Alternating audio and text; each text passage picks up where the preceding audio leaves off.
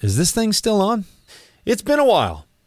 This show's been on hiatus for a couple of months. I told you that Doug and I were going to put something together the likes of which you had not ever seen before, and I still plan to do that. But it's not going to happen in the immediate future because I've got bigger things on my plate right now. So what I wanted to do was, something. And Doug and I started talking, and he said, hey, remember the Deeper Thought podcast you did a couple of years ago? Doug and I decided that we could go through some of those episodes. Over the next several weeks, several months, you're going to get access to what you previously weren't able to. Hopefully, this little provocation will help you sell something that you haven't sold before. And stay tuned for these episodes as they drop week over week. I think you're going to take something away from them. I know you're going to be entertained by them. And I can't wait to talk to you again real soon. My name's Jeff Bajorek, and my career in sales has been a hell of a ride. And I want to bring you along with me. If you prefer to sell things at a premium, if you never want to win a deal on price, rethink the way you sell. Welcome back to the show. My name's Jeff Bajorek. I'm your host, and I'm here to help you rethink the way you sell. When it comes to belief, there is a very short list of people that I would talk to about this. When it comes to the importance of belief, and not just how important it is, but how to earn that belief, how to gain that belief, how to start from nothing and then be ready to run through a brick wall, it's Jeffrey Gitomer. So buckle up, enjoy this conversation with him, and I will talk to you again when we come back. There is one voice in my head when I think about belief as a salesperson, and it's his. And every once in a while, I can also see his finger pointed at my face too, because that's the way that I always imagined him writing his books. And as I read them, and then what's interesting is, Jeffrey, as I got to meet you and then got to know you and got to do a little bit of work with you, that is exactly who you are. There's never been a more authentic writer, author, speaker, guide, coach, mentor. Welcome back to the show. Thank you. I must say that you are an excellent judge. And thank you for setting such low expectations. But I've come to the realization over the past decade that the two biggest reasons that salespeople quit are rejection and crappy boss. Mm-hmm. You put those two things in a box and throw them away, and you'll have the most productive, happy salespeople on the planet. And rejection comes from, I don't want to get rejected because I don't think I'm good enough. Therefore, I'm not going to make this call. And that's known as call reluctance. I refer to it as no balls, or no belief in what you're doing. Right. And then you have the overbearing manager who will tell you what to do, but not how to do it. And it may be because he or she cannot do it themselves. That's the whole deal. And so you look at this from the perspective of, okay, what are my options? And my options are, A, don't take the job if you don't believe in the product of the company or the service. And B, if you don't believe in yourself, you're in the wrong category to begin with. Yeah. You need to take a job. I think they fired all the greeters at Walmart. So that eliminates an entire category of chicken shit salespeople who could take a different job. Welcome to Walmart. It's interesting. You put together a new product, right? Or you work for a company that puts a new product out there, or whatever. I mean, sometimes you need that thing to get you going, to make that first sale, right? The sale begins and ends in belief. And the company should give it away. If they believe in it, or make a funnel out of it to where you give away the first part of it and register for the second part. People don't understand the value of either a low introductory price or giving something away. I give you a classic example. You go to a restaurant and they're selling T-shirts for $24.95. Why? Are they in the T-shirt business? No, they're in the food business. And if somebody wears your shirt, if it's cool enough to wear, people are going to see it all over town. Right. sell it for $5. Right. Cost or less. Yeah. I mean, Yeah. it never ceases to amaze me how stupid people really are. And I guess the third would be stupidity, fear of rejection or rejection outright, boss, and stupid. Those are the three. You can't ever leave stupid off the list because there is a lot of stupidity going on out there. So let's talk about, how do you instill belief in yourself? Okay. So everybody's heard just what you say, and they're like, you know what, Jeffrey, you're right. You're right. But I'm not stupid. I don't fear rejection, and my boss is okay. But I'm stuck. I really want to get after this. How do they get the motor going? Right. Their intentions are good. Now, how do they implement? How do they go from knowing to doing? This is a deep, dark secret. The salesperson, fearing whatever it is or trying to gain the belief, needs to go to the top 10 customers that the company is already selling and listen to their boss or the person who's actually using their product and finding out why they bought it and how they use it and how happy they are with it. And with that, you will deepen your own belief from the belief of others. Mm-hmm. And those are the people that if you're a salesperson and you walk in and you go, hey, my name's Jeffrey, you don't really know me from a sack of potatoes, but would you like to know why the last 10 people bought our product and love it? Now I have a pitch based on testimonial. I could probably even get 10 video testimonials while I'm at these people's places. Right. You know, why do you like my product? Why do you like my product? What do you do with it? How do you use it? How do you produce more with it? How do you make a profit with it? Just the answers are obvious. The problem is the people that are teaching it are stupid. Remember stupid? The third thing. And it's flabbergasting to me how obvious the answer is and how it's never done. Do you think that is because I'm going to try not to be swayed too much by your line of stupid thought here, but I'm going to go with it anyway. Do you feel like people are trying so hard not to sound stupid that they make it more complicated than it is? Right. Yeah. I mean, hey, why is this product selling so well? I don't know. Why don't we ask the people who are buying it? Like, that's right. really, really simple. But wait, I'm smart. I'm just wait till you see how smart I am. I'm going to come up with this overcomplicated, convoluted thing. And just is it an ego thing? Well, they use the wrong terms to start out with. Do I want a salesperson who's onboarded? Or do I want a salesperson who's ready to roll? Right. Yeah. So drop that stupid ass term and come up with something that's real. Who is the stakeholder? I don't know who that person is. Are they the one that when you catch the vampire, they have the stake and somebody else drives it into their heart so that they become normal? So is there a stakeholder and a stake driver? Yeah, there's a stakeholder and a stake driver. I am a steak eater. I prefer blackened and I prefer cooked medium, but that's just me.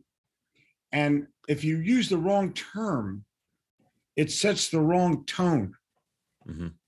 And the problem that exists in ramping somebody up to get ready to go out on the job and feel good about themselves and have a deep belief system is you're teaching them bullshit.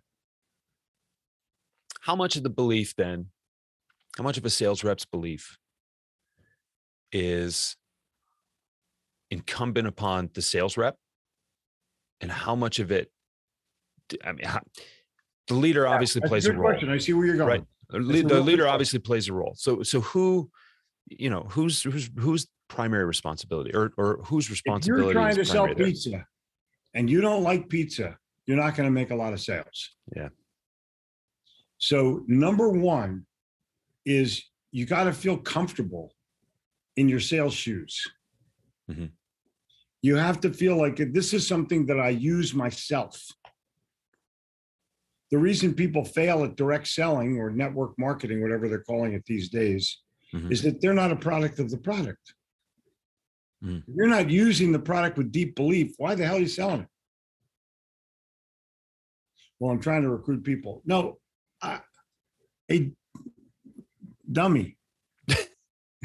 How can you recruit people if you're not passionate about what it is that you're doing?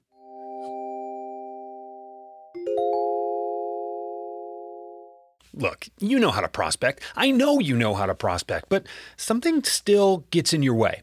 As a matter of fact, I've identified 8 reasons that you and your team are not creating more sales opportunities.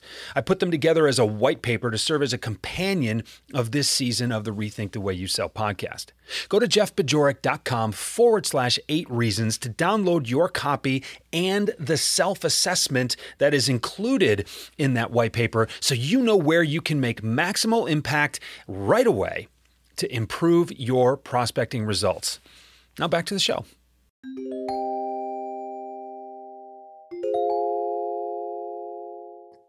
So my feeling, Jeff, is you have to, unless you're selling like a medical product where you have to insert something into your arm to, but even then you have to have the belief that it's the best product on the planet. Right.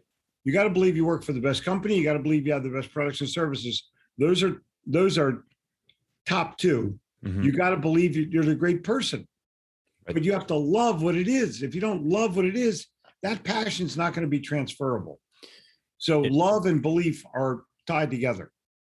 Totally agree. And what's really interesting, and I've been talking about this lately,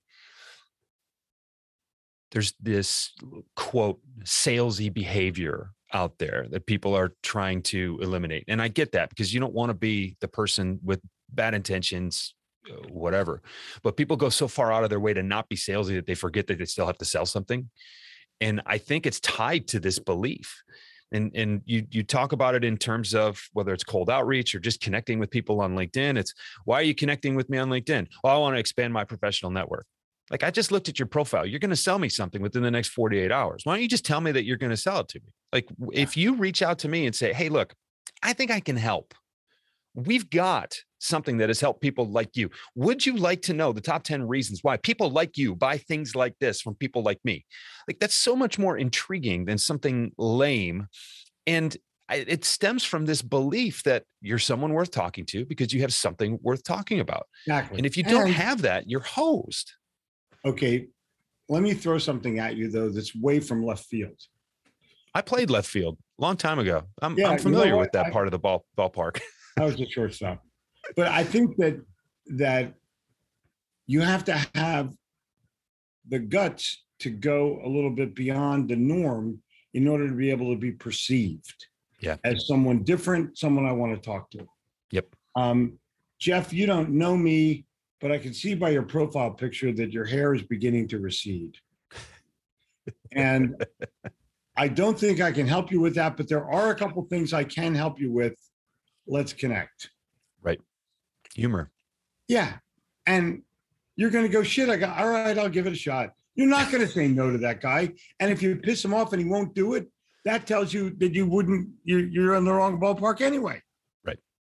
Right. So my feeling is you go for it every single time, or else, what are you doing, really? Why don't people go for it more often? I have no idea, but I just did a seminar for a company that sells beauty supplies to salons. Big company. I wore a t-shirt to do my seminar that said, I'm having a no hair day. And I immediately gained the love of the crowd. Right. Never said a word.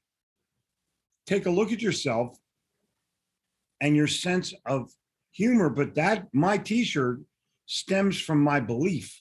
Yeah. I have the sales balls enough to be able to wear that shirt in front of a crowd, not having to make it. I never mentioned a word about it. Yeah. Well, how do you like my shirt? Right. Enough about me. What do you think about me? So I feel like there has to be enough self-confidence in that salesperson's capabilities to where they can overcome the fear of failure. All right. Last question before we wrap here. Okay. Where did you get yours? Where did you get your self-confidence, your self-belief? I grew up, my dad was a businessman, not an entrepreneur. Because his father was a businessman. And they owned real estate, built real estate, had a manufacturing company. I worked in the factory from the time I was 7. All of the people who came to our home owned their own business in one form or another. Some were doctors, some were lawyers, but some were real estate magnates, some were industrial supply, whatever they did, plumbing supplies. And I just assumed that was my path, because that was what was business was spoken in our home. I would sneak down on Thursday nights and listen to my dad's pinochle game. Because the table talk was worth, okay. Oh man. Wow. I'm for years, not for like a time or two, like for years. And I played golf. My dad sponsored our golf pro on the tour. But on the weekends, he would play with professional athletes. So I was always playing with top quality people, always. And I just assumed that I had the same thing within me as he had within him. Then my mom opened up her own business. So that's number one. Okay. How you're raised in your environment. It's huge of how you get your belief. Then the second thing is, can you make sales yourself?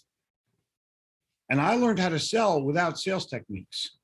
I just had the gift of gab, and I had a pretty cool product, and people liked it and they bought it. I quit my dad's business because it was uninspiring to me. I didn't want to be a kitchen cabinet maker. But I bought these 2 big beanbag chairs at a furniture store when they were just taking them off the truck. And I sat down in them, and I brought all my friends over to sit down in them. And they were going, "This is the coolest thing I ever saw in my life." I said, "Well, how many do you want?" And I had 25 sold by the end of the first weekend. Yeah. And I figured I can make them for half the price, or I can buy them for half the price.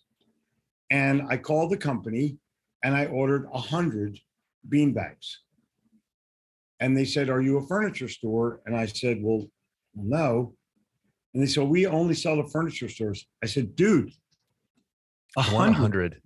This other guy bought 2. Right. And so I asked for the boss, and the boss comes on. "We only sell to furniture stores." And I said, "Well, can you do me a favor? Can you put the phone a little closer to your ear?" Oh boy. And the guy goes, "Sure." I said, "Fuck you, I'll make them myself."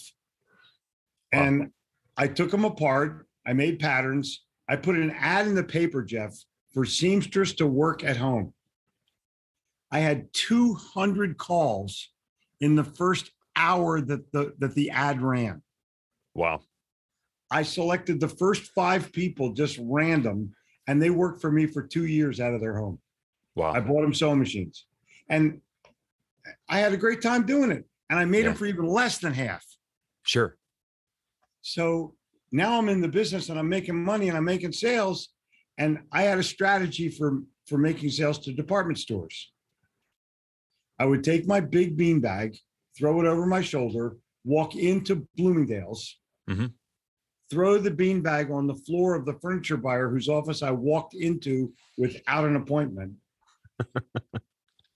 And I'd say, "Have you ever sat in one of these?" And he'd go, "No." I said, "Well, why don't you sit in it? Tell me how you feel." And he sits down and he goes, "This is amazing." I said, "Here's the order form. Just fill it out what you want." Yeah. And that was it. And so I gained the gift of self-confidence by just having some New York City sales balls. They're not easy to do. But once you get momentum of becoming accepted for what you do, then you start having fun at it. Jeffrey, thank you. Thank you for being here. Thanks for really just, it's as simple as it gets. It's not yeah. easy. You never said it was easy. Right. But it's as simple as you want it to be. Yeah. Awesome. It's my pleasure. Next time you have me back, we'll talk about something controversial like cold calling and why it's stupid. We will happily debate that. I have a TikTok channel now. It's called The Real King of Sales. Mm-hmm. I put up half a dozen videos. One, they all have like 1,000 or 2 views. One has 12,000 views. It's the one that says cold calling is a waste of time. Yeah. And man, it is just blowing it up. So we'll talk about it. And I'm happy to listen to your wrong opinion. And we can kind of go from there. Cool. Perfect. Well, what did you think? Quite a conversation. I told you to buckle up. One of the things that is clear to me about Jeffrey is that he knows who he is, he knows who he isn't, and he doesn't care if you're not for him, right? Or if he's not for you. It's okay. He won't hold that against you, but he knows who his people are. And he goes out and he tries to reach those people, and he tries to help those people. He's one of the most generous people I've ever talked to. And I've spoken with him. I have hung with him. I have spent days with him. He is as generous as he purports to be. He is as irreverent as he purports to be. And you can call that part of his charm. You can let that turn you off. It doesn't matter. He's out there believing in what he does. And he is the personification of everything he writes and speaks about. That alignment is crucial. But not just that alignment, that source of power, that source of belief. It's huge. It's huge. And he knows he's not for everybody. That's why he's as good as he is for the people who he knows he's for. So thanks for hanging with me. Thanks for hanging with us. I hope you learned something. Always learn something from him. And, there's a reason he's the king of sales. And you know what's interesting about that? He called himself the king of sales, and I haven't heard anybody argue with him about it. So, there's a lesson in that too. So thanks for being here.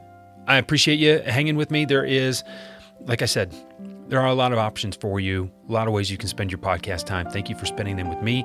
If there's something that I said today or something that Jeffrey said today that you think may be able to help your team, reach out. Shoot me a message. You know how to get a hold of me. Find me on the socials. Hit me an email, jb@jeffbajorek.com.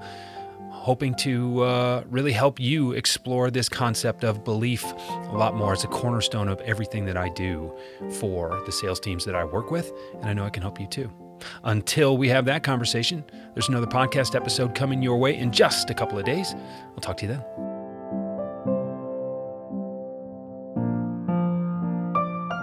Rethink the Way You Sell is a Pod About It production. It's mixed and edited by Doug Branson, with music by Blue Dot Sessions and Doug Branson. This podcast is masterminded by Jeff Bajorek.